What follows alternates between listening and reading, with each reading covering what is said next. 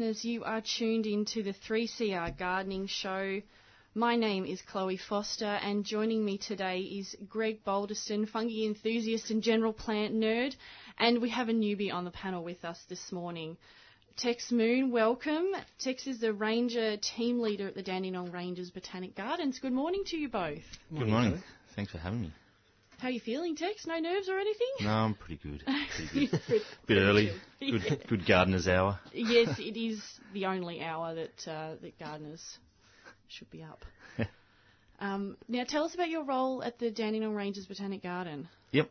So I'm the team leader up there. So Parks Victoria manages a number of gardens up in the Dandenong Ranges. So the one I work out of is the Dandenong Rangers Botanic Garden, formerly the National Rhododendron Garden in Olinda. So, but yeah, we manage Alfred Nicholas Memorial Garden, Periander Garden, George Tyndale Memorial Garden, the R.J. Hamer Arboretum, Mount Dandenong Arboretum, and William Ricketts Sanctuary. So, how many staff work for Parks Vic looking after those gardens?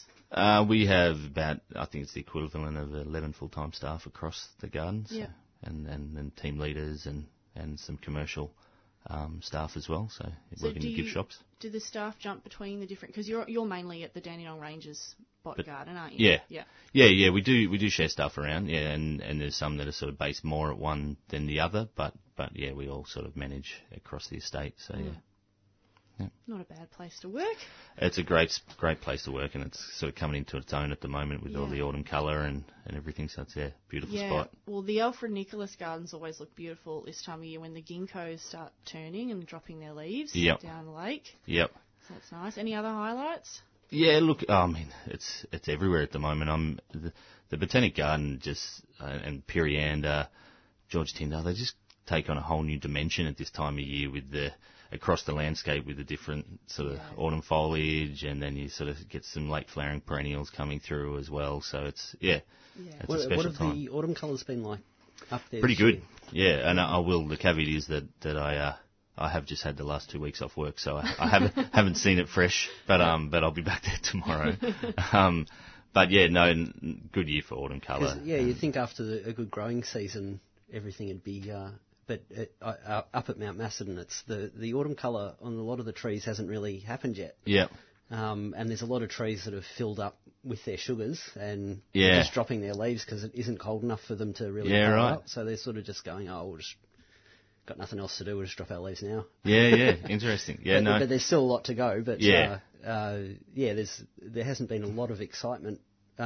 For some of the trees up there this year, just because we haven't had any cold weather up until the last day or so. Yeah, and of course, but we've also had some pretty heavy storms sort of action going on as well, stripping the trees as well, so that can have an influence. But yeah, no, generally pretty good, I think. We got the cherry avenue that people go crazy for in the spring, which is for the cherry blossoms, but it really turns it on in autumn. They're actually an autumn cherry, and you get this flame orange kind of avenue. So and then the subsequent kind of carpet of orange underneath as well, which is pretty special. So at the Bot Garden. At the Bot Garden, yeah. So just there's the beech, Saphagus. Yeah. Great Acer japonicas they're the early ones that really do well. I bought one of those in actually. I've got Aconitifolium. As one of the plants. So nice. So that's at Romsey, where I live, and that's just coloured up recently. I wanted to get a Vidifolium too, but I realised the canopy's now about 20 feet above my head, so I can't actually reach any of the lower branches that I've coloured as of yet. But that's an even more intense colour than the Aconitifolium, which is a really deep sort of strong red. Yep. Yeah, with bits of flame yellow through occasionally. Real burgundy on that. Yeah. And the beautiful dissected leaves as well. So the japonicas are really, really pretty maples. And the palmatums are usually the ones everyone goes for, but the japonicums are just stunning. And they tend to have a really great structure as well from the branch point of view. We've actually got one in our house, a full moon maple that the kids just love it. They love climbing it. And it's just that beautiful sort of open vase kind of shaped, nice old tree. So Well, you're listening to the 3CR Gardening Show. We'll get on to a few community announcements. They're starting to trickle in. If anyone does have any community announcements for us to put on air, you can email it to us. Our email address is gardening@3cr.org.au. Now, an announcement preserving the Cloud Hill Garden. So Jeremy Francis, who is a regular panellist on the show here, owns, I believe he started Cloud Hill maybe 40-odd years ago. The Diggers Foundation they're putting it into the Diggers Foundation to preserve it in perpetuity. So with the other Heronswood and St Earth Garden of St Earth. So thank you to Pam for letting us know that. Once, so Cloud Hill will be forevermore, which is good. We also have two tickets for the Bollebeck Open Garden in Macedon next weekend. So I'll give out our phone number in a minute, but Bollebeck is a heritage property at Macedon, and it is open through Open Gardens Victoria scheme on the 24th and 25th of April next weekend. We have 2 tickets available for listeners if they want to call up and grab them. You can call up and speak to Emma and Susie. So our number for that is 94190155. So 94190155. And if you want to talk to us on air, any questions you have, give us a call on that number and we would love to chat to you. Something else that we've been using this year is the 3CR text line. So that number is 0488 809 855. So if you want to send us a text message with a question or a comment or just say hi, that number is 0488 809 855. So we'll welcome your calls to come in when you are ready or when everyone's awake. It's still a bit early at the moment. We did have a couple of text messages that we didn't get to last week. Problem with whitefly out of control on a tomato crop. The tomatoes are now gone. What do you suggest for whitefly control? This was Deborah. Oh, that's a good question. Whiteflies are hard to control. They are hard to control. Yeah. Maybe some companion planting? And that's a lot of it, is that people talk about, white flowering plants and things like that they're supposedly territorial, and it's a tough one.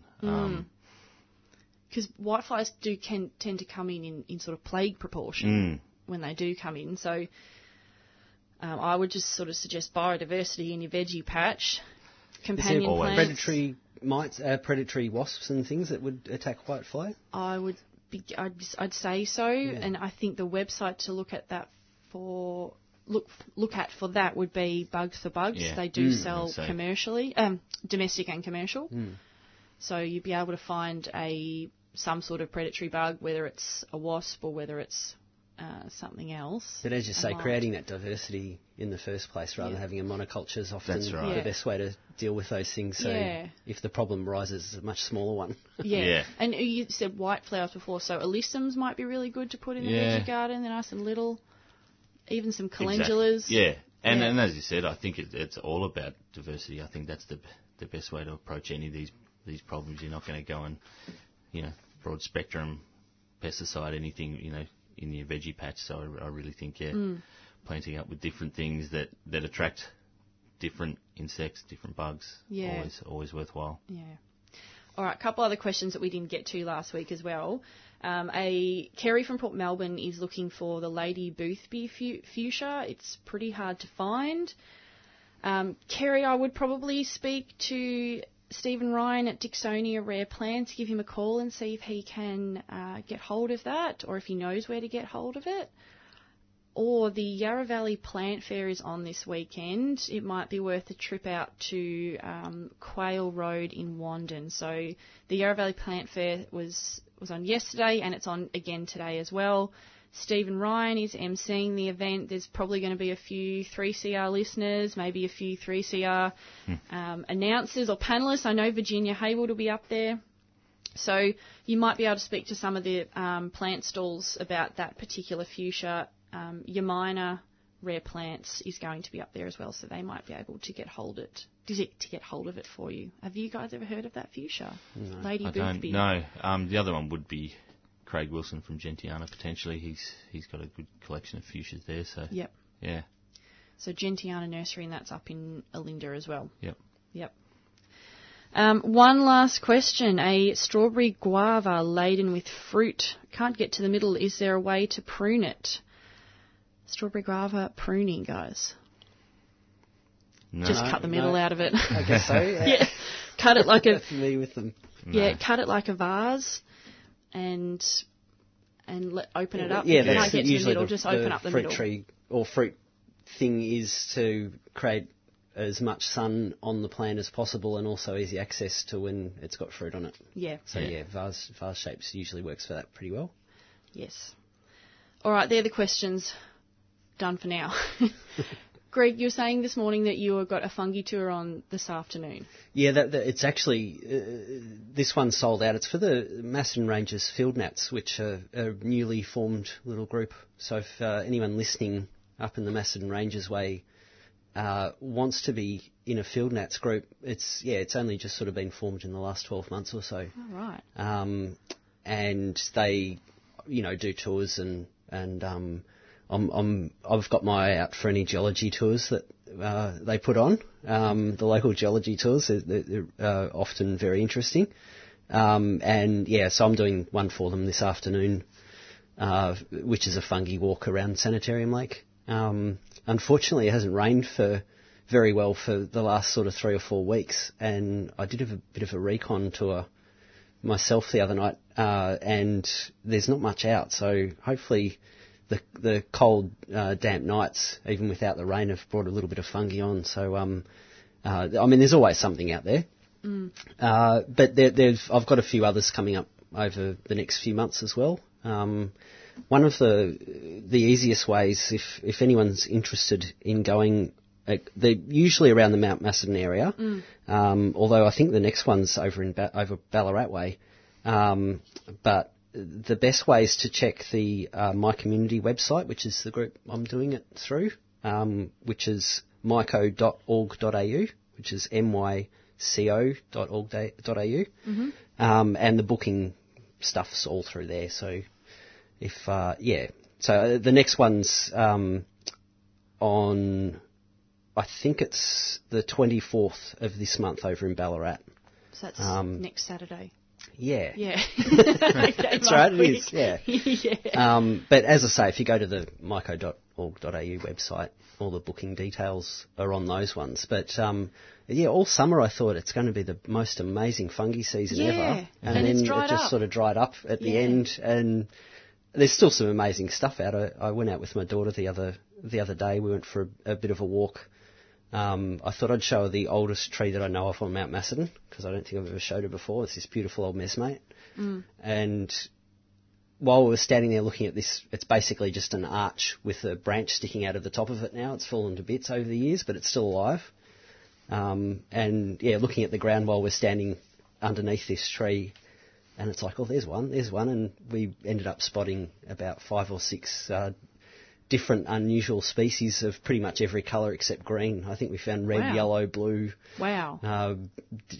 10 different shades of brown. And the only fungi colour we didn't see was green, which are quite rare actually. Yeah. There's not many green ones. We are coming into mushroom season. We definitely should be in the midst of it. Yeah. A lot of people ask me about, what mushrooms you can eat. I've just stay away. Yeah. I'm not a fungi It's probably expert. The best advice if you're going to listen to advice. Thank you. Yeah. But there's a lot of fungi foraging tours are increasing. Yep. Is that myco.org website a place so to go? so My Community do foraging workshops as well. Yeah. Sort of all over Melbourne? I think so, yeah. As I say, check their website. Yeah. any events that they're listing, they should be up on the website if you keep an eye on it over time. And the other workshops I'd recommend are the Alison Pullier workshops. I don't think I've ever listened to someone that's quite as good at sharing their passion in a really understandable. She's a great educator. I've been to about three or four of her workshops, and the first one I learned a heap about fungi. Yeah. And the other 2 or 3 I've learned a lot about how to tell people about fungi. She's really good at communicating information without sort of talking down to anyone, or she's just very good at it. So if you're planning on going out to forage fungi, I don't do that. I'm just photographing them, and I've got an ecological sort of interest rather than a food interest. Yeah. So if you are going to do that, I would definitely say to go and do a workshop of some kind. One of the best ways to learn about foraging mushrooms is off someone who forages mushrooms. So you're out in the field, you're looking at old caps and new ones, and what they look like when they're young, and what they look like when they've been eaten by grubs, and most importantly, what the ones that look like the ones you're picking that you shouldn't pick. Process of elimination isn't the best way to go. One of the most important things about it isn't learning which ones you're picking to eat. It's actually knowing the ones that you shouldn't be picking that look like the ones that you're trying to eat. And there's some minor distinctions between them, and for me, I'm just err on the side of caution every single time and I'll just buy the Swiss browns from the supermarket. Well, they're probably one of the hardest ones are the field mushrooms. So a woman I know is actually doing her PhD now in Agaricus xanthodermis, which is the yellow staining one that makes you sick, gives you gastro. And I don't think she'd feel comfortable picking field mushrooms. After her research. So it's sort of, with those ones, it's I mean, there's ways to tell them apart and tests you can do and things like that to make sure. And once you know you've got a clump in your yard, you can feel a little bit more confident that it's not going to make you feel like you want to die for a few days.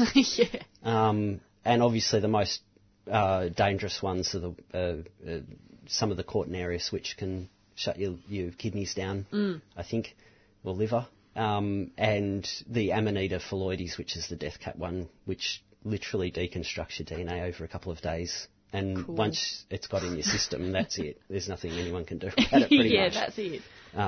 So, there's caution's probably the best thing. But as I say, if you're planning on going out foraging your own mushrooms, go and do a workshop with someone who knows what they're talking about.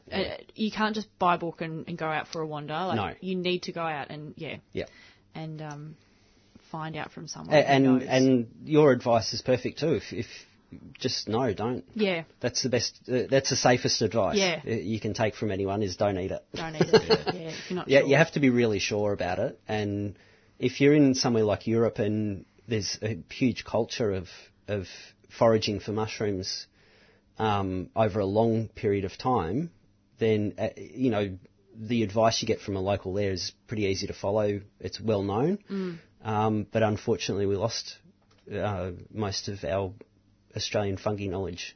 It was sort of we didn't listen to the people who knew it. And common a lot theme of that at the moment. Yeah, and unfortunately, there's a lot of that knowledge lost or hasn't been researched at all. Yeah. There is so much unknown about the fungi world, particularly with Australian.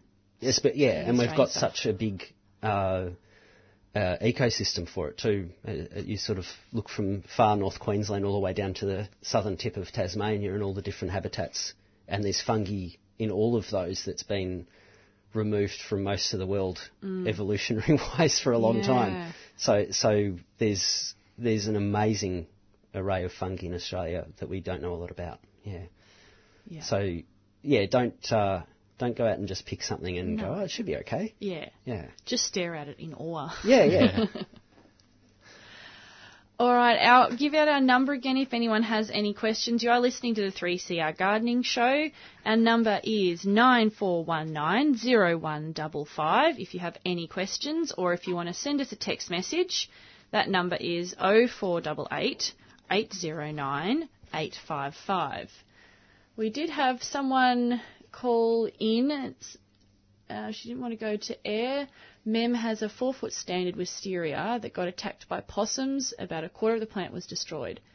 She pruned it back but would like advice about whether the hosts think it will survive and how best to nurse it back to health. Wisterias are pretty vigorous. I was going to say, I've tried to cut a wisteria out and dug down a metre into the ground to do it, and it still comes back. It's probably done the work for you. Yeah.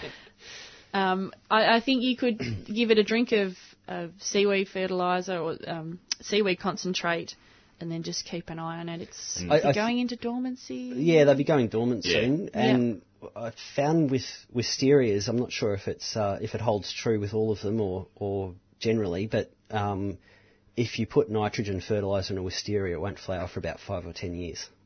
So right. Wow. Don't put too much nitrogen fertiliser. Yep.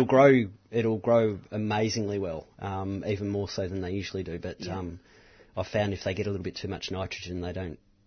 So keep the dynamic lifter away from them. Yeah, I think they'll just grow. They won't tend to flower so much. So maybe a fruiting fertiliser that's something higher in seaweed. potassium. They don't really need fertiliser. Yeah. They're they really growers. don't. Just use the seaweed and maybe prune up any ugly bits while the possum's already been at it. Yeah. And then by spring next year, when it starts to shoot off, it'll be putting on 3 metre growth shoots again in no time. You probably won't even know that it got pruned by a possum. Yeah. It'll be just if the possums are taking a particular liking to it that you're going to have to control the possum. Which is the hard thing. Yeah. But yeah, it should come back pretty well, I would imagine. Yeah. Hopefully the possum finds something else to eat. Yeah, well, if there's rarer things in the garden, the wisteria might be a good foil for them. Keep them away from the it other depends stuff. what else is in the garden. Yeah. But a standard one's a bit trickier, though, because you want a certain shape to it. I mean, if you've got a wisteria up an arbour or something, you probably wouldn't even know the possum was eating its fill off it every night. But, a standard one's a certain size and shape and makes it a little bit tougher, I guess. Yeah, it would. Hopefully it comes back soon. Greg, you brought in a pile of plants this morning. Tell us about one of them. All right.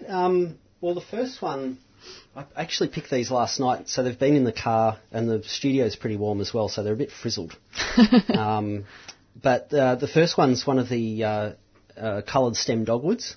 This one, I imported the seeds from Canada. It actually comes from Europe originally, like its natural habitats from Britain across to Western Asia. It's Cornus sanguineus.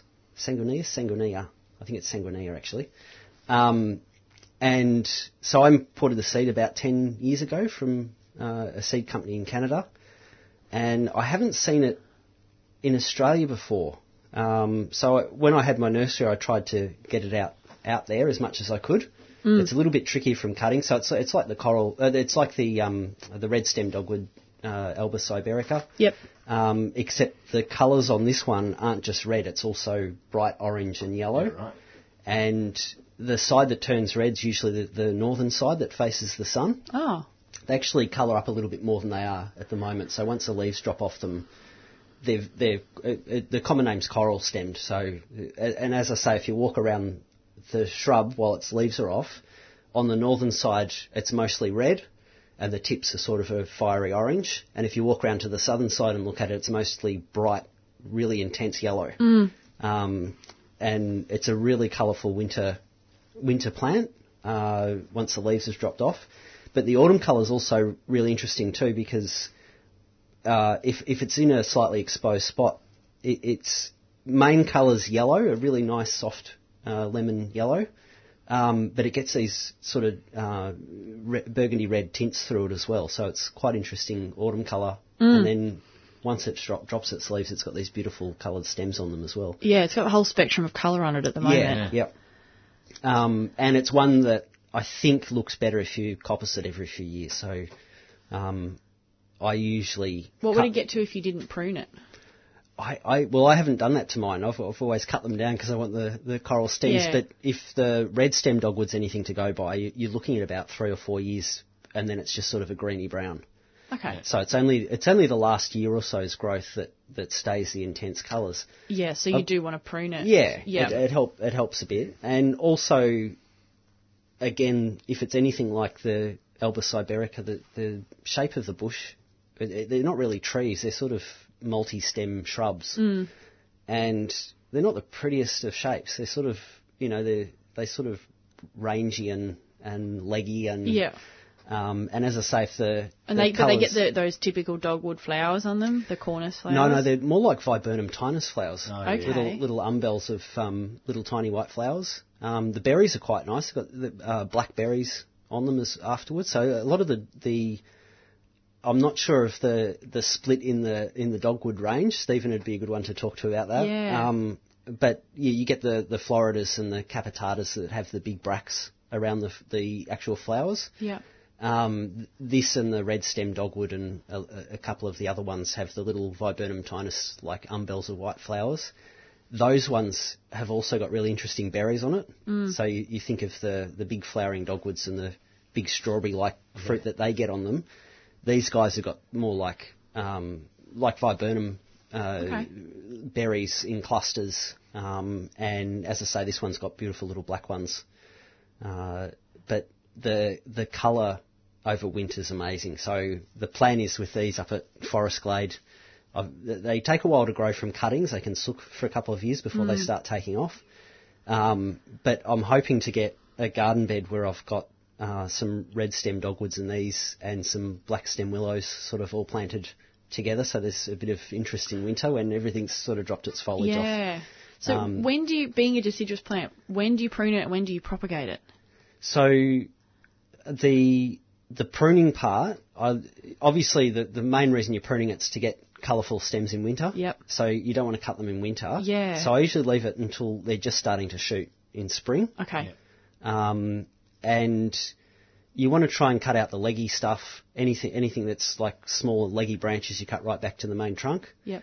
Any new water shoots that are nice and strong and healthy, you leave up to maybe a foot or two. Mm-hmm. And then all the old strong branches that are producing nice new shoots and things every year, you take them back down to maybe a node or two above what you took them down to the year before. Yeah. So it slowly gets a little bit bigger, but then some of the older branches aren't producing strong shoots anymore, so you might cut them back down a little bit further as well sometimes. But yeah, generally you want to keep it under a metre. Maybe half a metre or something like that. That's a nice size for a shrub. Yeah. Well, and by the end of the season, so doing that to a red stem dogwood, you can still end up with something that's, nearly 2 metres tall by the end of the season if you're cutting it down to 50 centimetres. These guys don't grow quite as quickly, but you'll still end up with something, that's about 1.5 metres after one season. So, yeah, and that's a good size to keep it to. Oh, sorry, my dog's having a bit of... We do have a fourth guest in the studio this morning. Yeah, Misty's come in as well, and she's got her old dog cough that she has occasionally, But it's still COVID safe in here, don't worry, Rob. Yeah. I don't think she's got that, hopefully. No. So the coppicing I do late winter. Yeah. So you get to enjoy it all winter long. And then, excuse my ignorance, and obviously maybe listeners don't know, when will it flower? So because you don't want to be pruning off the flowers and fruit. Do. Yeah. So that's the one thing. So you grow it for the stems. Yes. Yeah. Yep. And the leaves too, because you get better leaves on the coppiced water shoots. Yeah. But like on the regrowth water shoots, you get much better stems. You can actually see on these ones that I've picked the little flower buds forming. So it flowers, you can see the little black yes. in the leaf axils. You've got the flower buds forming. So if you wanted them to flower, the flowers aren't that amazing. As I say, they're just little clusters of white. Yeah. And they're pretty enough. But as I say, if it's a choice between those and the healthy water shoots with the bigger leaves and the brighter stems, I think I'd choose the leaves and the stems over the flowers. But I usually leave one of them get to flowering, or maybe I grew about 5 or 6 from seed, so I've got a nice little genetic pool there. Yeah. So I'll often let 1 or 2 go to flower and fruit, just in case I want to pick some seeds off them and grow and try them again. They seem to grow actually better from seed than they do from cuttings in a lot of ways. Yeah. And as far as the cuttings go, the ones I've had success with, I've taken about now at this time of the year, but obviously you need a bit of a misting system of some sort. And so will they just sit in their propagation mix for a while if it's the plant's going into dormancy, and you take the cuttings, which a lot of deciduous plants you sort of do around this time of year? Yeah. Do the cuttings just sit there for a little while? Yeah, while the plant's in dormancy. Yeah, they're pretty good as far as that goes. As I say, as long as you keep the moisture up to them and the humidity up. Yeah. I'm not really good at propagating. As I say, I haven't got heat beds or proper misting systems. Mine's just one that I've bought from the local hardware store, and it turns on for 2 minutes every 2 hours or something. But it seems to work, but I'm sure there would be a much better way to do it. So like a red stem dogwood, you can literally just cut a 3-node cutting and stick it in a wet bit of ground and it'll grow. Yep. The Cornus sanguinea is not quite that easy. It takes a little bit longer. And as I say, even once they've got roots on them, you're not going to have a vigorous plant within a couple of years. They seem to sulk. It's almost if you put them up into an 8-inch pot once they've got roots on them and then leave them for 3 or 4 years until they've started to get a bit of health to them, and then you can plant them out. Which is really frustrating because, as I say, I've got the black stem willows that I've grown for this planting up at Forest Glade are already nearly a metre tall.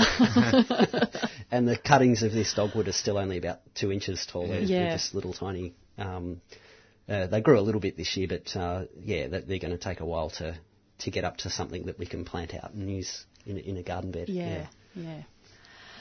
All right, I will give out our phone number again. It is 9419-0155, and we still have the 2 tickets for Bolobeck Open Garden available. So we've all been locked up last year for way too long. It's high time to get out for a weekend up to the Macedon Ranges, I think, and go and see Bolobeck on either the 24th or 25th of April. We still have the 2 tickets available. So if you want to give us a call and grab them, maybe people are just still waking up, 9419-0155 if you want to grab those Bolobeck Open Garden tickets. It's beautiful in autumn too. There's some lovely big old autumn trees there. Every heritage garden, or older gardens, the Dandenong Ranges we were talking about before, are just stunning at this time of year. So I think too, I'm not 100% sure, but I think there's a couple of stalls at Bolobeck as well. There's a couple of nursery stalls there. I'm not 100% sure. It'd be worth checking out, though, because I'm pretty sure Post Office Farm were going to be there. I think I saw them advertise. Yep. Yeah, right. I might have a look on the internet in a second while there's a bit of a break and confirm that. But I'm pretty sure Post Office Farm were going to be there, Tex, question about the Botanic Garden. So what was one of the main reasons that it changed its name from the National Rhododendron Garden to the Dandenong Ranges Botanic Garden? Yeah, good question. Obviously, the National Rhododendron Garden was a name that had served us well for many, many years, and it's what we're renowned for. We've got a great, incredible rhododendron collection, and the garden was started in the 60s by the Australian Rhododendron Society, who are still there and an incredible knowledge base and help within the garden today. But I guess one of the big reasons for changing the name was, to reflect what is there. So it's not just a springtime rhododendron garden. Yeah. There's a great diversity of plants. We've got, it's a huge collection all around. I mean, it's a 100-acre garden with heaps of different plants, from natives to great conifer collection. Obviously, lots of rhodies, lots of azaleas. And being in a cool climate, up in a bit of altitude, you can grow some stuff that can't grow down on the foothills. That's right. And I think that's becoming more and more relevant, obviously, with global warming and what's going on, is that, things that you can't grow in the city or in other parts of Australia will actually grow up in the Dandenong Ranges and in the Macedon Ranges, in these sort of cooler climate areas. And incredible growing conditions. We've got the volcanic soil and deep volcanic soil that just just grows everything. So yeah. So yeah, and look, and a big part of the name change is also really to promote that year-round appeal as well. You know, that we do have there. You know, it's an incredible spring garden, but it's also an incredible autumn garden. It's an incredible winter garden. It's a great summer garden. You know, and if you can keep coming back and seeing the seasons, like any garden, you know, the seasons are what makes it. Yeah. So yeah. Particularly at the moment, Cool Climate Gardens, you know, in Melbourne, a lot of the older gardens that have exotic ornamentals in them, the trees are all going into deciduous mode at the moment, and the colours are just Melbourne in autumn. It's just beautiful. Yeah. So the Dandenong Ranges and the Macedon Ranges, I've got both main Melbourne ranges in front of me today. Yeah. Well planned. I really planned it like that. Mount Macedon at the moment, I'm sure it's the same up in the Dandenongs. The weekends are very hectic. Yeah. So more so since lockdown. No, it's been up at Mount Macedon for the. I mean, it's always at this time of the year. It's always been reasonably busy on a weekend at peak sort of autumn season. But certainly the last 5 or 10 years, it's you can barely get up the main road a lot of the time. They've had to shut off Honour Avenue in Macedon, which has a row of pin oaks either side. And because there were just so many people standing in the middle of the road trying to get that perfect photo, and really? cars nearly hitting them, so they just shut off the whole road now, and you can walk up and down the middle of the road. Oh, wow. And, which I'm sure the locals love. And Mount Macedon Main Road, and the thing is, there's certainly a lot of locals up there that hate it, and fair enough too. But the thing, I think if you're lucky enough to live in one of those areas, the thing you need to realise is you get to live there. Yeah. And Melbourne's not getting smaller, and people want somewhere to go, and they're beautiful places that they're not gated communities or anything. There's people want to come and see that stuff, and that's their little slice that, if you're living there, it's just this drone of cars constantly every weekend for a month or so. Yeah. But for the people that are coming there, that's maybe an hour or two that they get to spend somewhere beautiful, and you get to live there. So as annoying as it is living in one of those areas, it's certainly it's much better living there than having that 1 or 2 hours where you get to get out and have a look at something like that. Yeah. Yeah, and it certainly is. You see the same tension up in the Dandenongs, obviously, and I think it's also good to remember that. You've got a lot of businesses that have done it really tough over the last 12 months that really rely on that sort of that traffic coming up. But the hot tip is come up to the Dandenongs, come up to the Macedon Ranges, but maybe try to do it on a weekday. That's what I was getting at. The weekends are hectic. But the weekdays are a little bit quieter. Certainly at Forest Glade, working there I work there on Wednesday and Thursday. And it's surprising how many people are through, but it's nothing compared to what it's like on the weekends. There was one of the days I was working there the other week I think it was a public holiday, or there was a lot more people there than usual, and what they call the Japanese garden, I was blowing all the leaf litter off this little bonsai rock garden that I'd built many years ago, and I wanted to get in there with a leaf blower and sort of clean all the ash leaves off it. And I couldn't because there's just people, I would have been blowing leaves, face full of leaves in everyone that walked past. It was just, it was almost impossible. But, during the week on normal weeks, if you can get up into those places or take a day off, it's a much better experience. And it spreads it out, as you say, for the local businesses and things. It spreads that cash out for them and helps them out a bit more too, rather than having 2 hectic days a week and then it's quiet for the rest of the week. It sort of spreads it out for them as well. And I think too, from the Botanic Garden opens at 10 a.m, so it's not early, but if you can get there at that early kind of opening hour, it's just the best time to see the gardens. You get especially this time of year when you sort of start to get the views that are opening up as the autumn foliage starts dropping, and quite often, we're above the fog line, so you're looking down in the valley above the clouds, and it's a pretty special time. It's the same at, at most gardens, and when I worked at Melbourne Zoo, it was the same. Like, get there when the place opens at 10 o'clock or 9 o'clock, whatever. Guaranteed car park. Yeah, And it looks fresher too, isn't it? It always looks a bit fresher in the morning. Yeah, all the horticultural staff have just been through and cleaned the place up, so it is looking really fresh. And there's no one else there. Yeah. It's definitely worth getting up a little bit earlier for. And I will be there early at 10 a.m. tomorrow at the Dandenong Ranges Botanic Garden. I'm taking a group of students up to the Dandenong Ranges tomorrow. So Texas Garden's the first stop off. Yep. And then I'm trying to, get a love of natives really brainwashed into my students. So we're going to finish up at Karanga Native Nursery for the day. Yep. So we have a good balance. Cool climate, National Rhododendron collection, Dandenong Ranges Botanic Garden, another one in between, and then finish it off with Australian natives. The whole spectrum. It'll be like, I think I'll probably overwhelm them all with the different sorts of plants that they're going to see. It's going to be a big day. I'm tired already just thinking about it. It's going to be a really big day. But I used to love, when I was studying, going on field trips and excursions. Yeah. You just learn so much and see so much. Getting out of the classroom. Like I was saying with the foraging earlier, is you can sit in the classroom and listen to someone talk, or you can read a book, which are all great things. Yeah. But going out and doing something where you're there and you're actually talking to someone is the best way to learn something, I think. Yeah. Especially if they're passionate about it too. I mean, obviously, if they're a bore, it's not so good.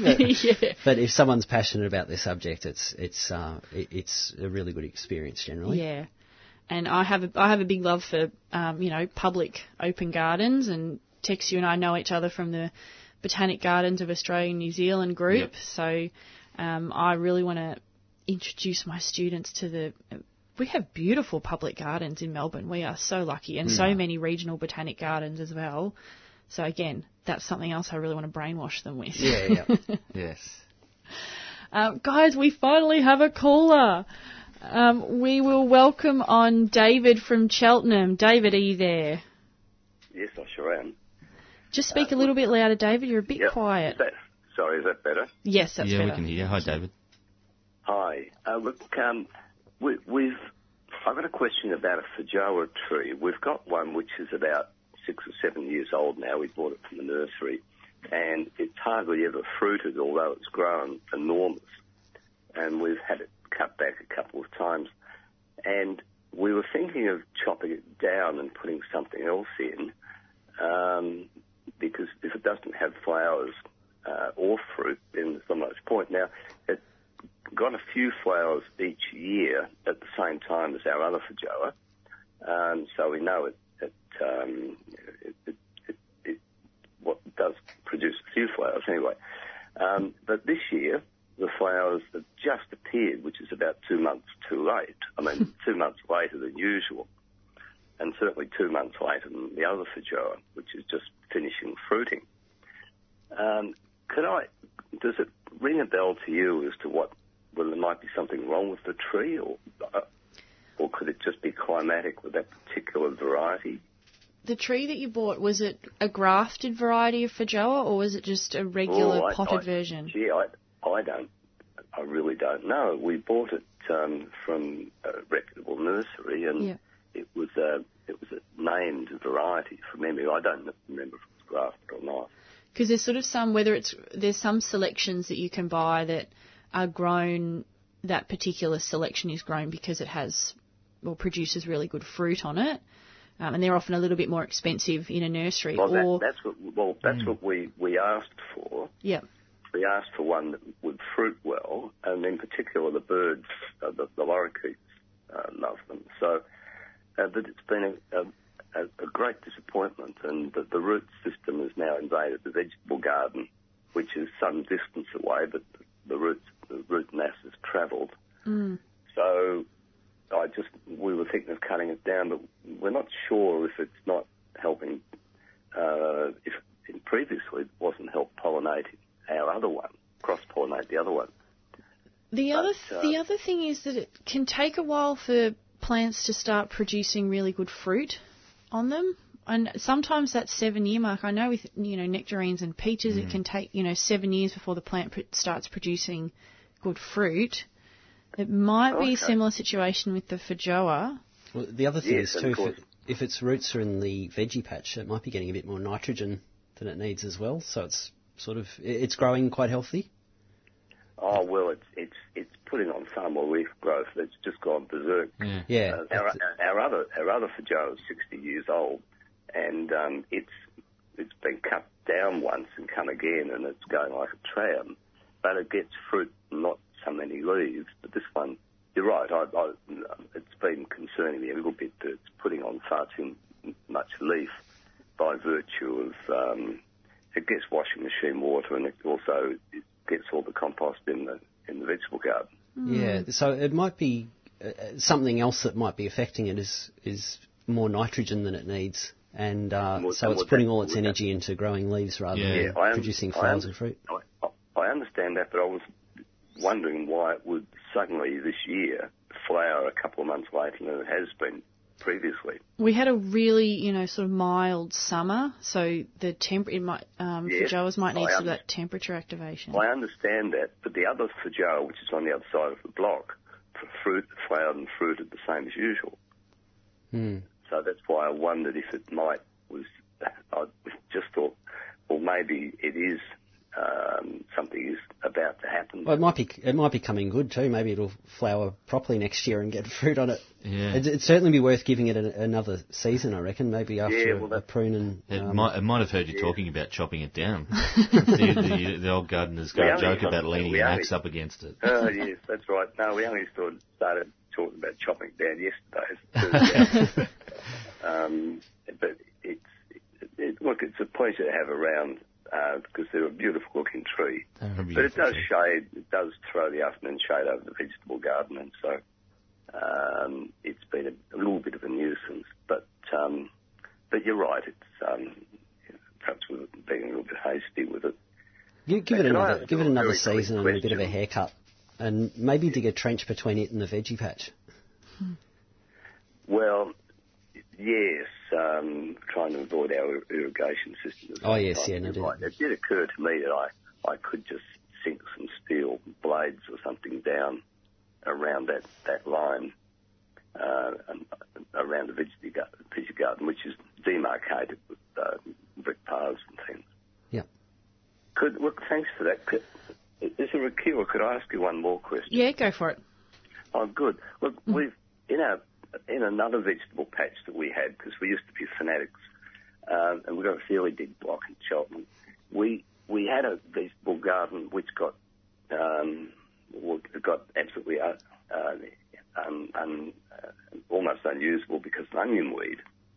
And I had spoken to Stephen Ryan about this a few years ago, and his advice was just to keep it sort of chopped off, and eventually the bulbs will pack it in. Well, that probably hasn't happened, but but I think it's also because we do dig it. We do dig the veggie garden to plant. We've decided to turn that into a lawn, and the fellow was getting ready to put turf down, and we realised we had this onion weed infestation, and he already dug soil out until he got rid of it, but he didn't go down deep enough, and because of the anyway, basically all the bulbs are still down there. And we're wondering, we asked the turf people whether it would affect it, and of course they said yes, and so we cancelled the turf. And then it occurred to us that if we could dig it all over and get most of it out, and we still put the turf down, could you tell me whether, if we're laying buffalo turf, and once it gets really going, even if some of the onion weed comes up, would regular mowing eventually choke off those bulbs and leave us with good turf, or would it be the other way around? I think the lawnmower is probably not going to get down low enough to stop the bulb from photosynthesizing, which is what you need to do to choke it out. Words, well, even though it might have half an inch or an inch of light getting to it. Alternatively, though, you could have a wild meadow and just embrace the fact that you've got Allium triquatum and you can't get rid of it, and plant other species in there and have a nice, pretty flowering meadow rather than a lawn. And the bees will probably be much happier for that as well. The problem with that is that then the heads of the onion weed are going to spread the stuff to our orchard area, and also to our front garden, which is all native and doesn't have onion weed in it. Yeah, no, you don't want it spreading, that's for sure. You could mow over it just before it flowers, yeah. Or just before it finishes flowering. Just a crazy idea. Of course, it increases the frequency. You've got to mow them because onion weed grows at the rate of knots. I mean, it's 6 inches high before you look at it. It's a bit of a tricky one. Onion weed is a total pain in the neck. Yeah. It is. Yeah. If you've got a clean slate, though, and you want to start from scratch, probably the best thing to do is black plastic. But again, it's going to take a couple of years. Like you just put something that smothers the whole ground down for a couple of years, or even cardboard, and then top it with some lawn topsoil, some sandy loam topsoil, and then lay your turf on top of that. You need to smother it, though. And hopefully that cardboard layer and then the sandy loam layer, will smother it off. It certainly do a big part. Yeah. Even if you get 1 or 2 bulbs that come up through a crack in the cardboard or something, but you've only got 1 or 2 bulbs to deal with. That's manageable. Yeah. So, maybe a decomposable layer of some sort that they can't penetrate through, but eventually breaks down. Yes. All right, that's a good idea. Thanks very much. All right. All the best, David. Thanks for calling. Bye. Thanks. I'll need the luck. Bye. Oh, onion weed is a tricky one. It's worse when there's other stuff in the ground there that you want to keep. It's like if it's just onion weed so if you've got an area that's got onion weed and ivy on it, you'll whippersnip it and then throw something heavy down for a couple of years. Yeah. But when there's other little treasures in there that you want to keep, it gets a little bit trickier, and you only need to leave one, and it turns into lots. Yeah, quickly. That's right. It is very persistent, and it's a smell that we're very familiar with up in the Dandenongs. Of when you're mowing the lawns, you get the smell of allium across. Well, they are edible too. Yeah, well, that's the other thing I was going to say. Is it's almost. What part of it is edible? All of it. All of it. Really? Yeah. I don't think there's any toxic species of allium. I think all the alliums. I mean, you wouldn't want to eat a $30 allium Schubertii bowl, but yeah, I think there's. I think you can eat them all, right. And I think all parts of the onions are edible too. I think, So yeah, that's one thing you could do is turn it into a food source. I don't think it tastes very good. I don't think it's particularly. I think it's just a mild sort of chivy sort of flavour. But that's my understanding. And I must admit I haven't ever tried it, but I've been told sort of a leek kind of chive kind of flavour, which is what you would expect. So I also have a memory of somebody talking about using chickens to forage onion. So the onion even just them scratching around. Yeah. And then the eggs actually take on the onion flavour. Okay. Well, there you go. Interesting. But having chooks would be a good way of that constantly controlling it to deplete the energy from the bulb. Yes. Yeah. They're constantly, as I say, even if they don't eat it, they're going to scratch the top off it. Yeah, because that's sort of one way to control oxalis as well, is by just constantly cutting it back and ripping it out, and you deplete the bulb of the energy. Yeah. It's just persistence. Yeah. And it's got the worst of the weed combinations where not only does the bulb divide amazingly quickly and into small little pips, it also sets seed really quickly and everywhere. And when you've got that perfect storm, as I say, there's a couple of species of oxalis that do that as well. They're the worst of the weeds, I reckon, the ones that divide underneath the ground as quickly as they can spread seed. Divide and conquer. Yeah. And those bulbs, I remember digging up an oxalis one time, very, very carefully, in a loose veggie garden, and there was like a taproot that went down to where the bulbs were. It was about 20 centimetres in length. Yeah. And then you hit the bulb system. Yeah. So that's a lot of soil to dig out if it's all over your garden and you need to you want to dig it out. The bulb, I mean, alliums are white at least. The bulbs are a bit easier to see unless you've got quartz in your soil. But the problem with some of the weedy oxalis is that the tunics are like brown and just sort of mix into the soil, look like little bits of stone or ironstone or something in the soil. So some of the species Oxalis that aren't weeds have the most beautiful root structures and bulbs. So I remember digging up some of the Oxalis hirta, which is not one of the weedy ones. Yeah. It does well, but it's not a weed. And the bulbs were spaced around that taproot that you're talking about like a double helix. So it had a bulb, every little section you had a bulb that was opposite. Oh, wow. And it spiralled down into the ground about 2 or 3 inches or so into the pot. They have the most, a huge variety and the most amazing looking bulb structures and root structures underneath the ground. And leaves and flowers too, of course. But yeah, the weedy ones, again, that seed and multiply, they're just a nightmare. Yeah. They are a nightmare. Mem has called in again and would like to know a foolproof way of controlling her possums.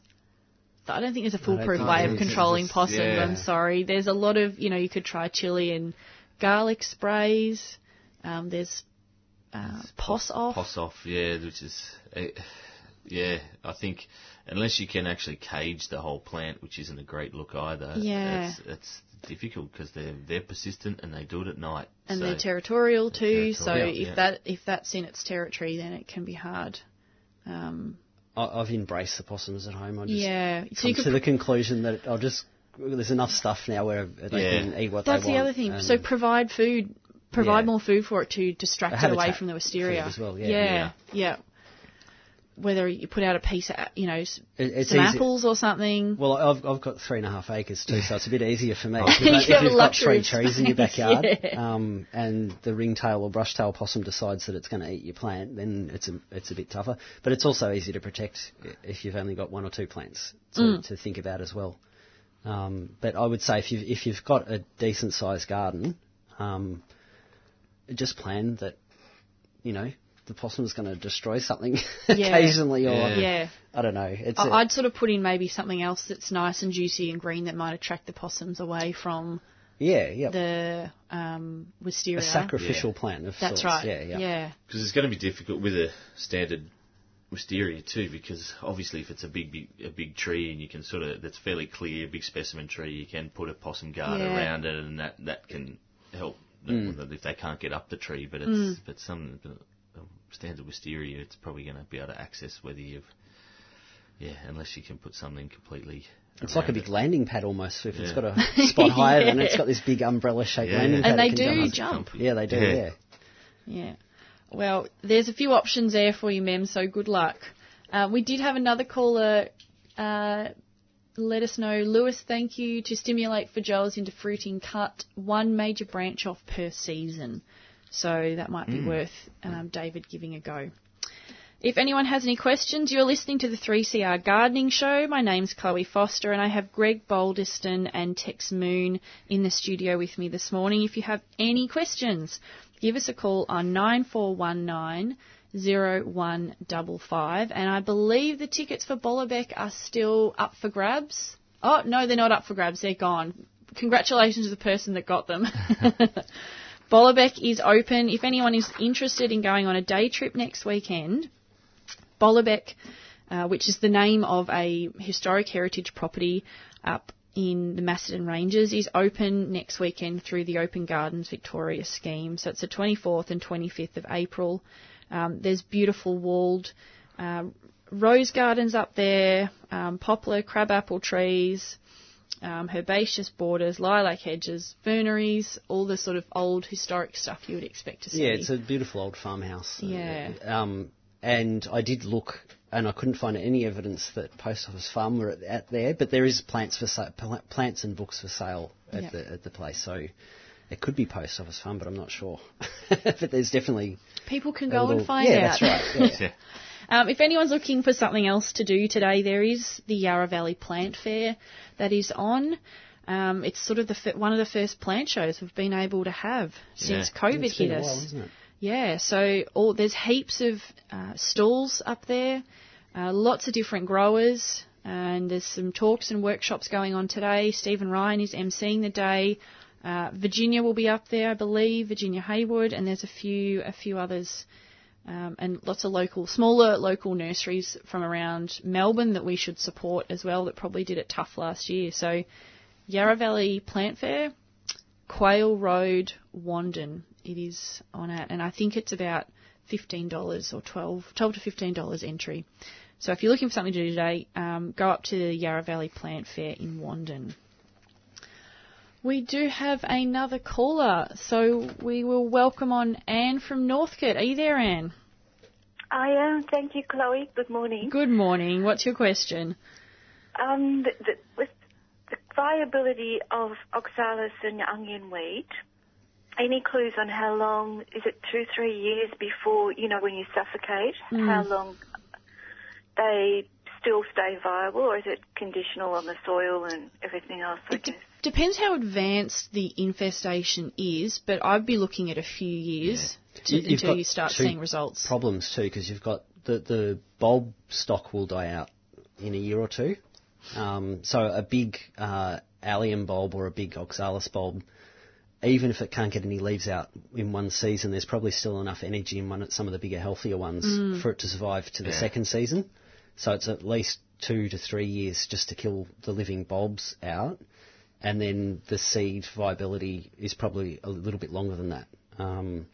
So as Chloe says, it depends on how long the infestation's been there. If it's only been there for a few years, the seed bank might be, or if it's mowed or whippersnipped regularly, the seed bank might be minimal. So the smothering of the bulbs might do it. But if it's been seeding down freely for 5 or 10 years, I'm not sure. Allium seeds usually have a pretty long viability to them, unfortunately, for that one. But it's probably a case of you smother it for 2 or 3 years, then see what comes up, and you might be able to deal with the seedlings a little bit easier because they won't have the energy stored in them. So the seedlings often take a year or two before they start producing the bulb. Is that correct? Oh, they should produce a bulb by the end of the first growing. Okay. So once... but it's easy to pull out a younger bulb. It's easier to smother them too because you've got nothing in reserve. So as I say, you put the plastic down maybe for 2 years, then pull it off, see if any seeds come up, and as soon as they come up, then you smother them again. And that'd only take 1 year, but of course then if you disturb the soil, you might shoot some more seeds up closer to the surface that are going to germinate too. That's what makes them so tricky and a bit horrid. Thank you. I've actually got another 2 little ones. Hopefully you've got time. Yeah, go for it. At this time of the year, there's a little fluffy stars that keep coming into my garden.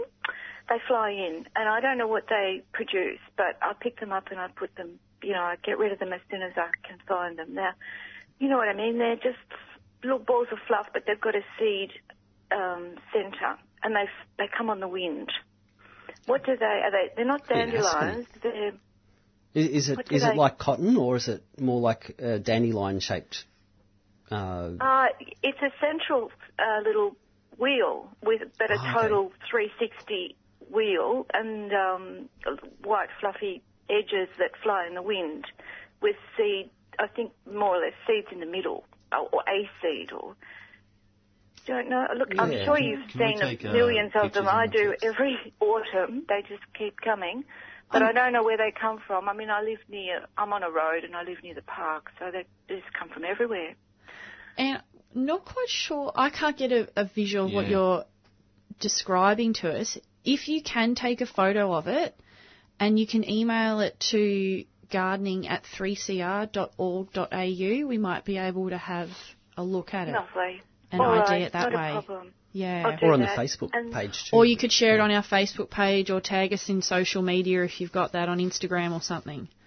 Thank you. All right, I'll have a go at that. But the third thing I wanted to ask is, Stephen sold me a beautiful Chinese quince about 4 years ago, and it's producing great fruit now. So I have tried it, and it's quite tart. It's a little bit different to the normal quince, and I just wondered if there's any recipes that I can't find online that are suitable for that variety because of the tartness.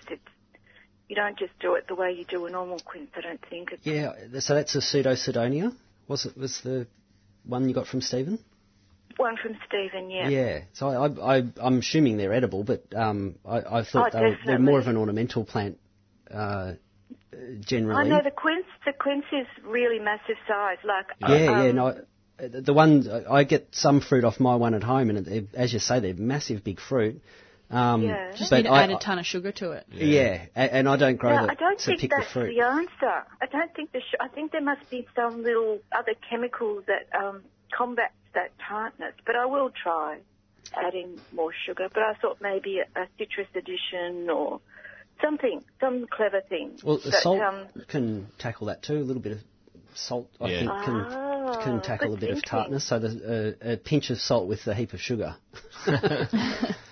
Very good. And there must be somebody who would have a recipe. I know that they're around quite a bit. So. Yeah.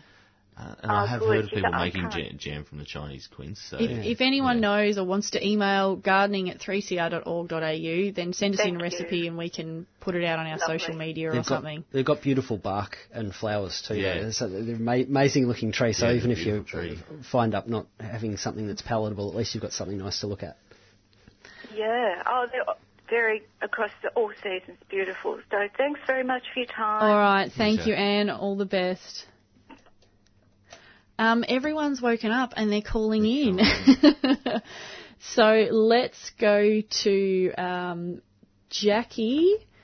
Jackie, are you there? Yeah, I'm here. Hey, how are you going? Okay. I just want to ask a question about frankness. I know I'm saying that probably right. A golden ash. Yep.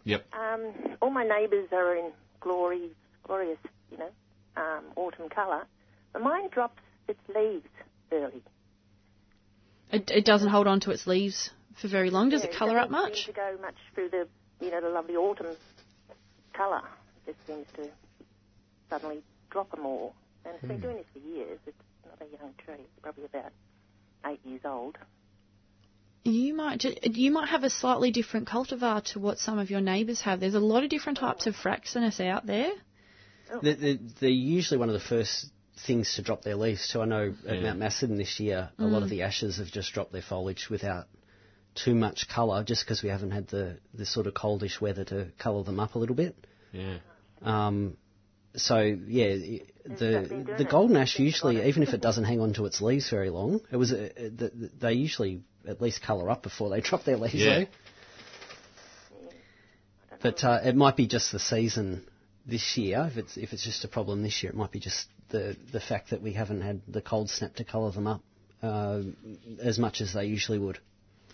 Yeah, it's been doing it for years.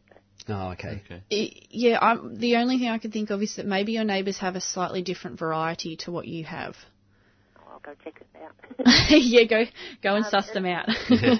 Apologies because I missed the first half an hour on it, but question for Greg. Are you going to be doing your fungi tours?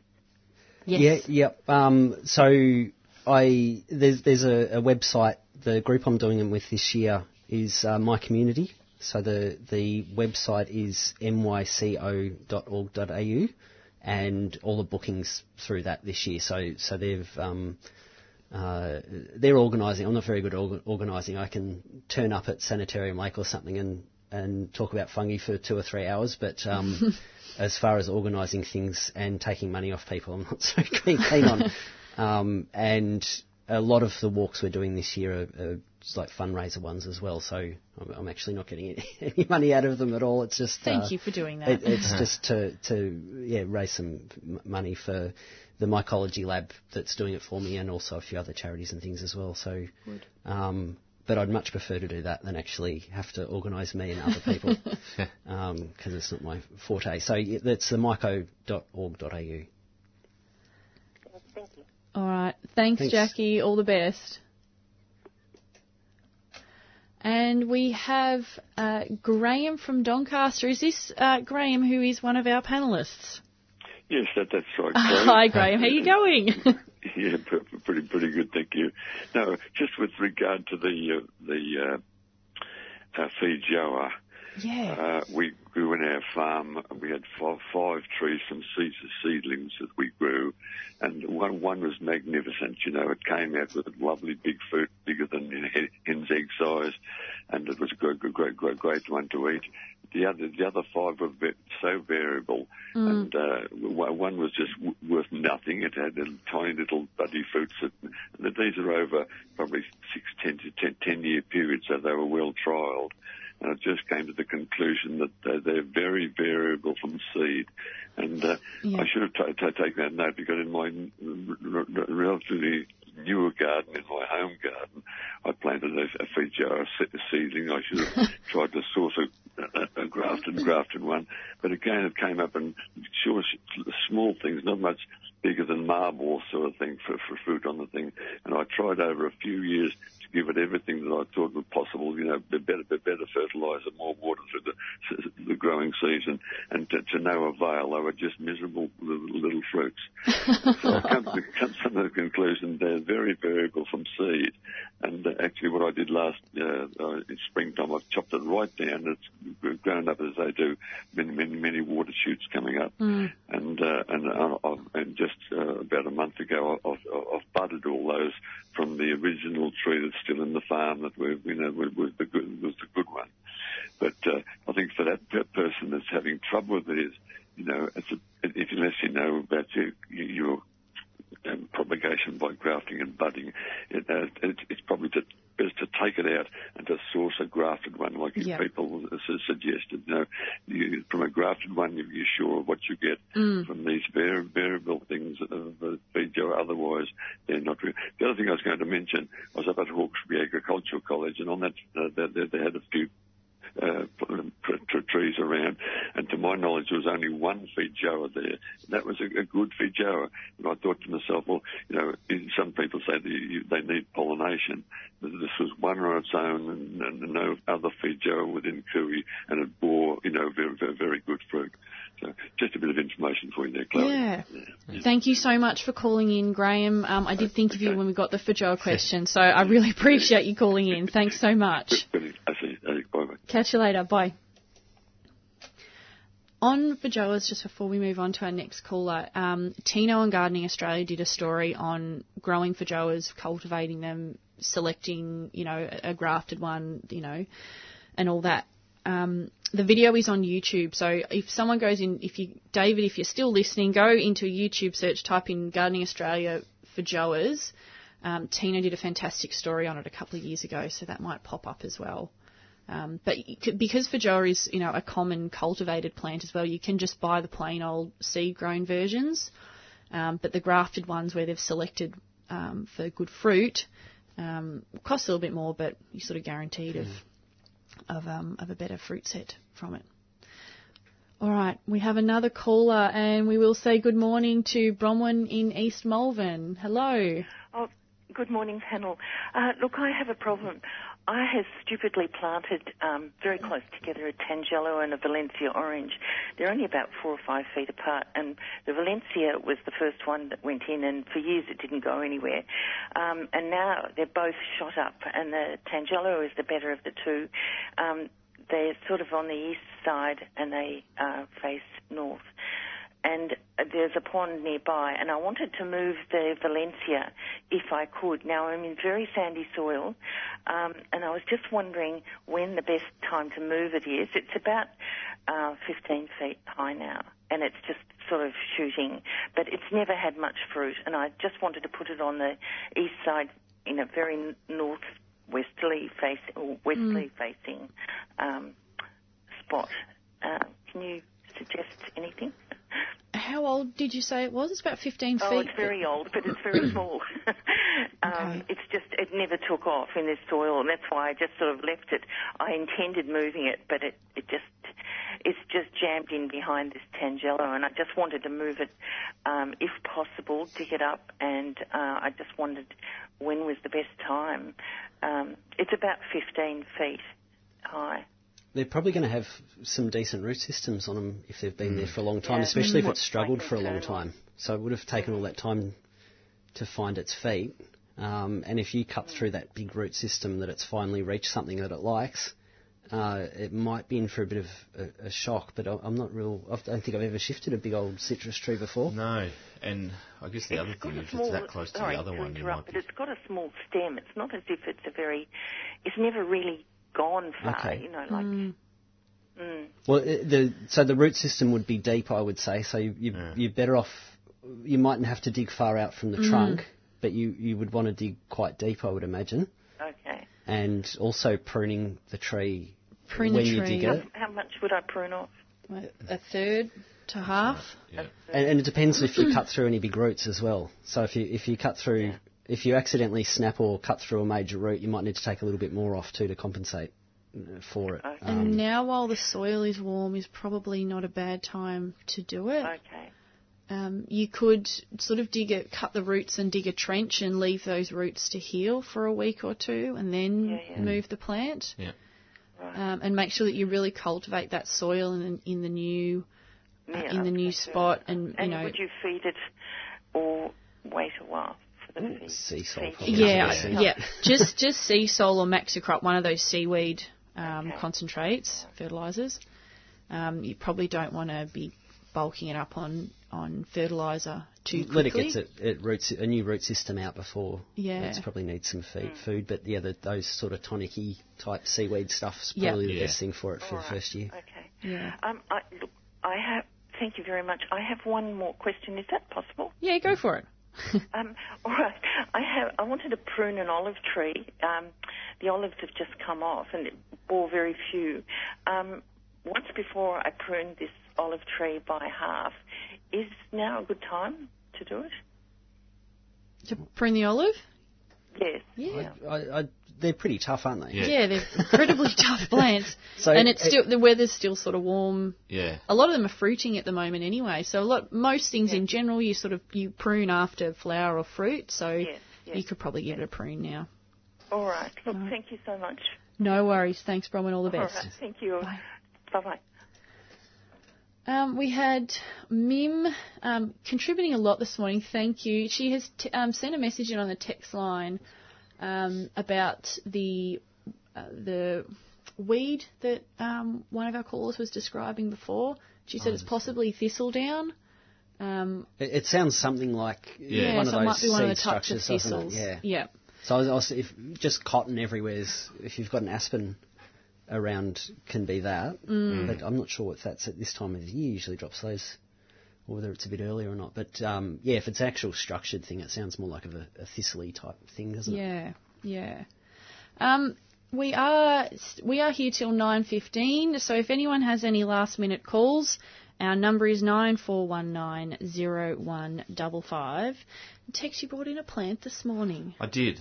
And we play show and tell. Yeah, we can. And we've obviously been doing a lot of talk about autumn colour, but the other, obviously, showy thing at this time of year, an important thing, is some of the autumn flowering perennials. And I've brought in a Salvia Mexicana Limelight, which I wouldn't be surprised if it's made an appearance on this show before. But but I got this one from the Ferny Creek Hort Society, and I grabbed it from my own garden because I just think it's it's a beautiful plant. It's an incredible colour contrast in between the sepals and the flowers, with the lime green sepals and then the purple flowers.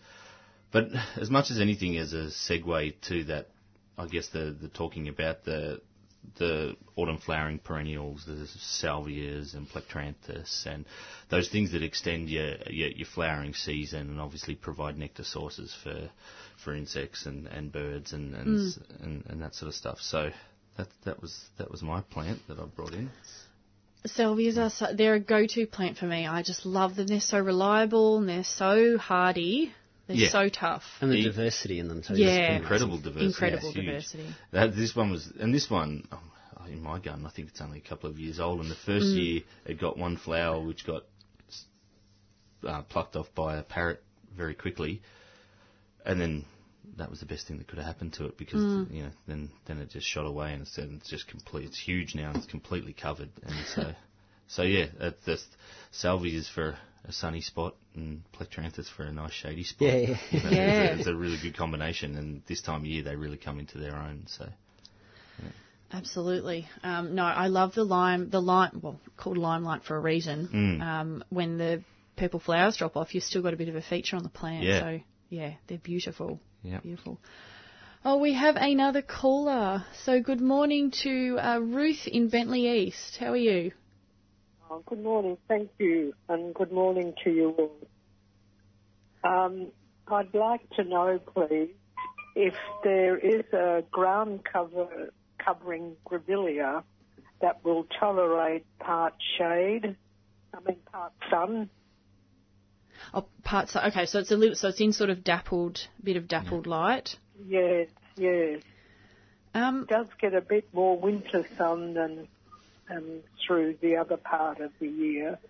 And I'm sure in, what's his name, Angus's big Australian book I saw from the library, that there was some varieties, but I can't get hold of it just at present.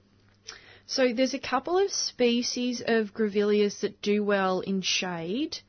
One of them is Schirresi, which is the word shires, so SHIRESII. So that you can get that in a prostrate ground cover form. Oh, okay. I would recommend a trip up to Karanga for that.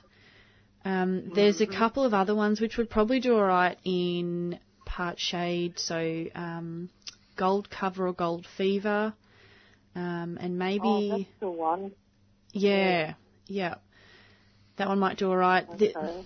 Ground covers is a little bit tricky. I have seen Grevillea obtusifolia growing underneath some trees in a shady spot before as well. You don't usually get that many flowers off it, but it is a nice, green cover. Yeah. And how do you spell that? OBTUS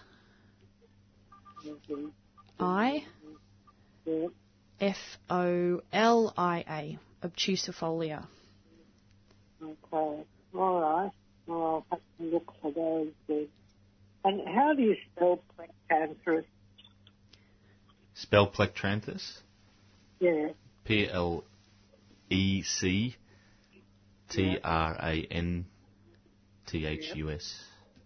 Oh, sorry, I had the R around the wrong way. Okay, well, thank you very much. I'll look those up and see what I can do. That's right. All the best. No worries. Bye.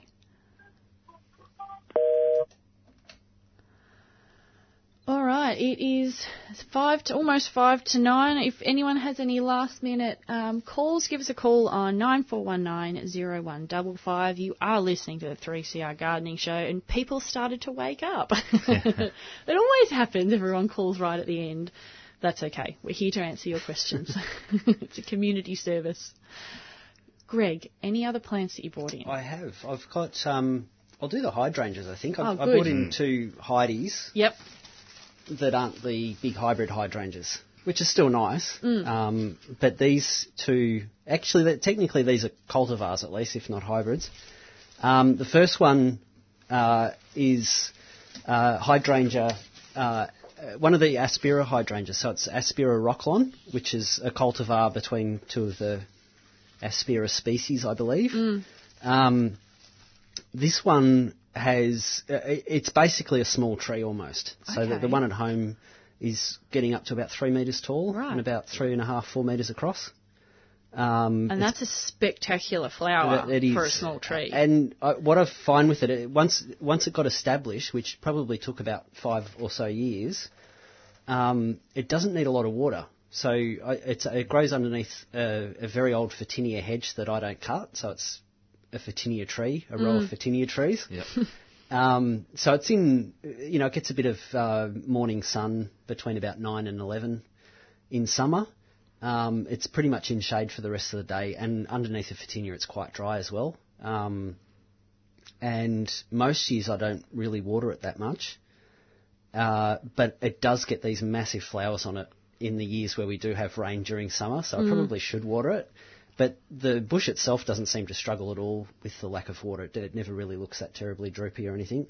The foliage is quite a sort of soft velvety. The leaves can get up to probably about 20 centimetres long, 10 centimetres wide, so they're quite decent leaves as well. And the flowers this year are probably 30 or 40 centimetres across. So they're a lace cap type species Heidi flower. Yep. The sepals around the edge are about 2 or 3 centimetres across, and they're mainly white, but they've got a sort of pinkish purple hue through them when they're fresh. Yeah. Which fades to green as the flower ages. That green is lovely at the moment. Yeah. And the actual fertile flowers that form up the centre disc are a beautiful iridescent purple. Wow. And they do. So this flower would have been just so the purple fertile flowers in the centre are still fresh, but the outer edge of the lace cap's gone quite green. But this flower probably started opening, around Christmas time or something like that. Yeah. So, or just in sort of mid to late January at least. Anyway. A bit of longevity in the flowers. It does, yeah. And they look good even going into winter once they've greened off. Yeah. They still add something. And the only pruning I really do for it is they have a funny growing structure where the last year's water shoot will have about 4 shoots that come out of it. And the bottom 3 that face down are usually the flower shoots. And then there's one shoot that comes up the top that's a foliage water shoot for the next seasons. And it's just a case of taking off the old flower spikes. So it's just deadheading. That's all you need to do. Yeah. But you sort of take them back. You can see the branch I've pulled off is probably about 50 or 60 centimetres long. Yeah. And I usually cut them right back to that water shoot because then you'll get a much stronger plant. If you just take the heads off, you get a lot more twiggy and smaller flowers off them. So you hard prune them, but you don't cut them back really. The other hydrangea I've brought in is probably my favourite, and I think the best hydrangea that you can get. It's the Quercifolia snowflake. Quercifolia is one of my favourites too. Yeah. So the normal Quercifolia is lovely. This one it does something all year round. It's got flowers on it for most of the warmer months. Yeah. And if it's a mild winter, you'll even get flowers right through winter. Yeah. The foliage is nice when it's fresh. And then at this time of the year, it goes deep burgundies and almost blacks, and just the most colourful thing. But the foliage doesn't drop off; it just stays those colours all winter, and it sort of drops off when the new foliage comes out. So it's sort of autumn colour all winter. The one I've pick's quite a small flower at this time of the year. It only really sets small flowers, so the flower on this one's about 10 or 15 centimetres long. But quite often I'll get flower heads on these that are 30, 40, 50 centimetres long. So these massive big They're panicles huge of flowers. Heads. They're completely chock full of these beautiful little double white or greenish white flowers all the way along. Yeah. It's just a really stunning plant. And the other thing, like the Aspera Rockland that I was just talking about, it doesn't need a lot of water. So this one I've got on the east-facing side of the house. It's in full sun up until about midday, even in summer, and it doesn't burn, and I might only water it once or twice a year. And these are established bushes, but as I say, you give it 5 years to establish itself, and as long as it's out of the hot winds and hot afternoon sun, it's really as far as a hydrangea goes, it's quite a drought-tolerant plant. And it does something for a long time throughout the year. So I would say, as I say, I had that's probably one of my favourite Heidies, and I used to have the Australian species collection of hydrangeas. Oh, did you? so that's after growing about 40 different species and cultivars, that's probably my favourite one. How big do you say the snowflake gets? It doesn't get much more than about a metre, maybe 1.5 metres it would top out. And again, you wouldn't prune it back like you would a hybrid hydrangea. You would just basically deadhead it and take out the long leggy stuff. They tend to sprawl rather than grow up. So if you plant the straight species Quercifolia is a little bit higher and a little bit more sprawly, so it's a bit more compact than one of those. But they only tend to get up to about 1 metre, 1.5 metres tops upwards. But they'll tend to lean out and touch down and then sucker off and then come up and grow out and touch down. Yeah. That's if they're left unchecked. Yep. So a big old querquefolia that's been there for years and no one's really bothered with it might cover a couple of square metres easily, yeah. So you said that they do well in really dry, and you've got them in a dry spot. What about the other side of that in wetter spots? What are those? What are they like? The querquefolia is one of the North American hardy species, and I just think they have evolved to handle much drier conditions. So the paniculatas, the querquefolias, and the arborescents, and there's a couple of others too. Yeah. They're all generally shade plants. Yeah, But they're much more suitable to drier shade than, say, the Asian species of hydrangeas, right? Which the hybrid ones are amongst those. So the hybrid hydes are bred from plants that would have natural habitats around Japan. Yep. Which gets a much higher summer rainfall than we would here. Okay. So as up in the Dandenongs and Mount Macedon, you see they do quite well even without water. If they're in a shady spot and established, they seem to do quite well. But if you're down on the plain somewhere where it gets really hot, even if you pour water on them, and even those ones don't like to be. I can't think of any hydes that like boggy soil. So if it's wet and if it's heavy, wet clays or something like that, I think you might struggle. Yeah. They do like well-drained soil, they just don't like being dry a lot of the time. Yeah. But, the American ones seem to cope much better with, once they're established, with the dry spots. Yep. And, again, the Aspera, which is an Asian species as well, I think once it's established, as long as it's quite protected, it's quite happy drying out, but they flower so much better in those years where we get summer rainfall. Okay. So on a dry year, the Asperus Rocklon might only have flower heads that are 15 or 20 centimetres across.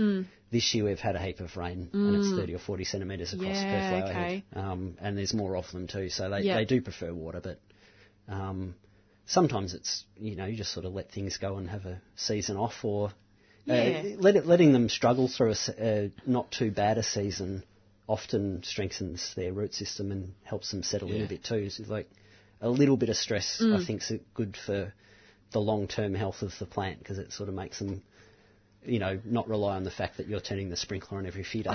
Oh, and totally, watering breeds needy plants. Yeah. Especially shallow watering. Yeah. If you're shallow watering's really dangerous. Sort of for a long-term garden. Yeah, you're better off leaving it and letting those roots seek water elsewhere, which is often deeper, where it's cooler and moister. Or watering heavy once a fortnight rather than watering light every second day or something. Yeah. No, obviously my knowledge base lies in Australian plants, but I do love the hydrangea querquefolias. I love oak-leaved shaped plants for some reason. And I didn't know that they were more dry tolerant than the regular hydrangeas. And because they hold their leaves, and the colours on both of those leaves that you brought in this morning are stunning.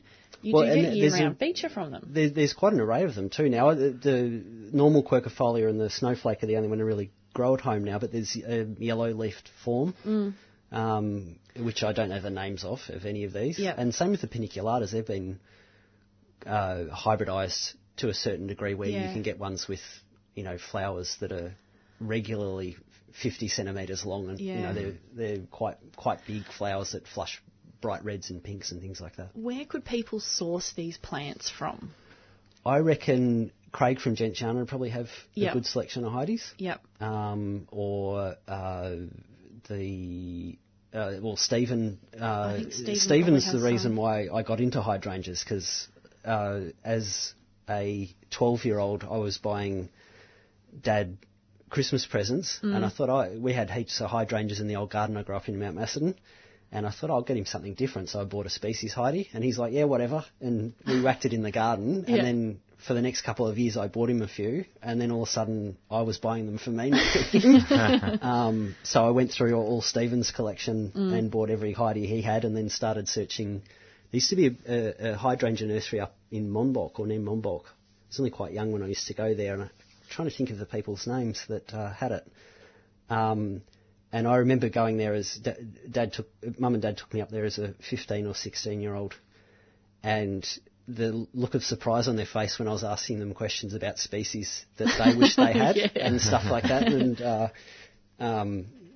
so it was a fun little ride for a little while, part of which was having the species hydrangea collection at about 17 or so. Overachiever, Greg. Yeah. It all went all downhill from there. I have seen, I think Yamina. Is it Yamina or Yamina? I would say Yamina. Yamina, rare plants. I've seen the snowflake on their list, but there'd be another one that people would be able to Any of the rare plant nurseries, and anyone that loves their plants is worth checking out anyway, just in case they have got it. But any grower that has that has a bit of diversity. Probably the Yarra Valley Plant Fair would be a good place to source them. Correct. Definitely, yeah. Excellent segue. You're picking up all the tricks already, Tex. So I know Yamina is at the Yarra Valley Plant Fair this weekend, and Stephen's there as well. He'd be able to someone to ask. And Craig's probably there too. Stephen would be a good place to start for the Heidies. I think as I say, I'm pretty sure he still grows a lot of them, and there'd be, as you say, places in the Dandenongs as well if you're on that side. But they should be easy to source through listening to this show. There'd be lots of people who would be able to grow and source them. Now, just before we finish up, a little announcement regarding an event that Encouraging Women in Horticulture is hosting. They are putting on a sustainable floristry event on the 31st of May at Crisco Flowers. And the event will be run by Rita Feldman. You'll be able to learn how to make foam-free arrangements of chrysanthemums, and you'll be able to take them home too. If that sounds like something you're interested in, you can book via email, and that is events@ewha.com.au. So if you want to learn about floristry and how to arrange chrysanthemums, and I'm sure you'll probably learn a whole heap of other stuff about arranging other flowers on the day too, you can email events@ewha.com.au, and that's run by Encouraging Women in Horticulture. Now, Greg, just before we finish up today, because we've only got a few minutes left, you brought in a little stack of books this morning. I did. I wasn't sure how much time. I always bring in more than I need. But Thank you for that. The reason for the books and the little torches and the little tiny mirror that I've got there, they're all fungi ones. So I was going to talk a little bit about if you wanted to identify fungi, what things to look for, and what resources that you can use to try and figure out what something is, if it's growing in your garden or you're out in the forest looking and you find something that you want to try and get a name to. So as far as the books go, as with most things, you're better off, rather than relying on one source of information, get as much as you can. So there's probably the two main books I would get as far as fungi goes are the Australian Field Guide to Australian Fungi by Bruce Feurer. And A Field Guide to Tasmanian Fungi by Genevieve Gates and David Rutowski. They're, especially if you're in a cool climate rainforesty type situations like the Dandenongs and the southern slopes of Mount Macedon, they're probably the best two reference books to get. And obviously there's online resources too, like iNaturalist and Atlas of Living Australia, which are really good resources for identifying fungi. And funnily enough, Facebook groups. There's some really good Facebook groups that have amateur and professional mycologists on them that are happy to share their knowledge to help you identify things. With the Facebook groups, though, I would... Hazard caution. Certainly, if you're thinking about eating something, I wouldn't go off someone telling you can on Facebook. But if you watch those groups like Victorian Fungi or Tasmanian Fungi groups on Facebook, you'll see people regularly commenting on things. And generally the people that are regularly commenting on things and no one's challenging their IDs, they're probably a trustworthy source. But it's a slow thing. It's not something you get on there, you look for 5 minutes and you've got an answer. It's something you need to spend time to get good at identifying the fungi and finding out which resources you can trust and which ones you probably shouldn't, or just take as a suggestion rather than an answer sort of thing. Yeah. And as I say, there's online resources as well. But if you've got a couple of good books, you've got access to the professional and amateur mycologists on these Facebook groups, and you've also got Google image search, and you'll find out trusted resources on the internet that you can use as well. Yeah. And as a combination of those things, and you going out and looking at the details on the fungi that you want to identify, you generally can get a pretty good answers for most things. And good photos are really helpful too, if you can take some good photos with your phone. Speaking of photos, I will get you to take a photo of those books you brought in, and we'll put it up on the Instagram and Facebook page so that people can go and see those, so they know what to look for and they can find the titles of them again. Yes, yeah. Fantastic, thank you. Tex, Botanic Gardens Open Day. Yes. Do you want to give us a rundown? I was going to give it a plug. Please. So the last Sunday in May every year is the National Botanic Gardens Day, which is just a celebration of all things Botanic Gardens, and we encourage everyone obviously to get out and visit your local or regional botanic garden. And in the lead up to it, this was something that started last year, and this is all done through the, Chloe, you mentioned before, the Botanic Gardens Australia, New Zealand, BGANZ network. Because it was COVID times and nobody could actually visit a lot of the Botanic Gardens, they started a plant challenge. So this has been done again in the lead up to Botanic Gardens Day, and the idea is that everyone, you go out, take a short video of yourself with you talking about your favourite plant in your garden or wherever, and then post it online, post it on social media, and you tag, so hashtag Power of Plants or Plant Challenge or Botanic Gardens Day 2021 BGANZ. So that was brilliant last year. It got a lot of people interested, and it was great seeing all the videos going. It was really fun across your social media stream. So it's something that they're running with again this year, and it's a great way to celebrate plants. And the theme this year is the power of plants. So, and it's all about celebrating plants and their vital role in our well-being, weather and climate stabilisation, providing food and habitat, research and medicine. So there's that, and then actually on the day there'll be we did this last year as well, so there'll be a live stream panel discussion. Cool. And date of that again is? Is the 30th of May, Sunday 30th of May. All right. Well, thank you to both of you for coming in this morning, bright and early. Thank you to Tex and Greg. Thank you to Emma and Susie who've done the phones. And thank you to everyone off air that helps run the show, particularly Doug and Liz who do our socials and keep an eye on our emails. So thank you everyone for joining us, and we will hear you again next Sunday morning at 7:30. See you later. Thanks.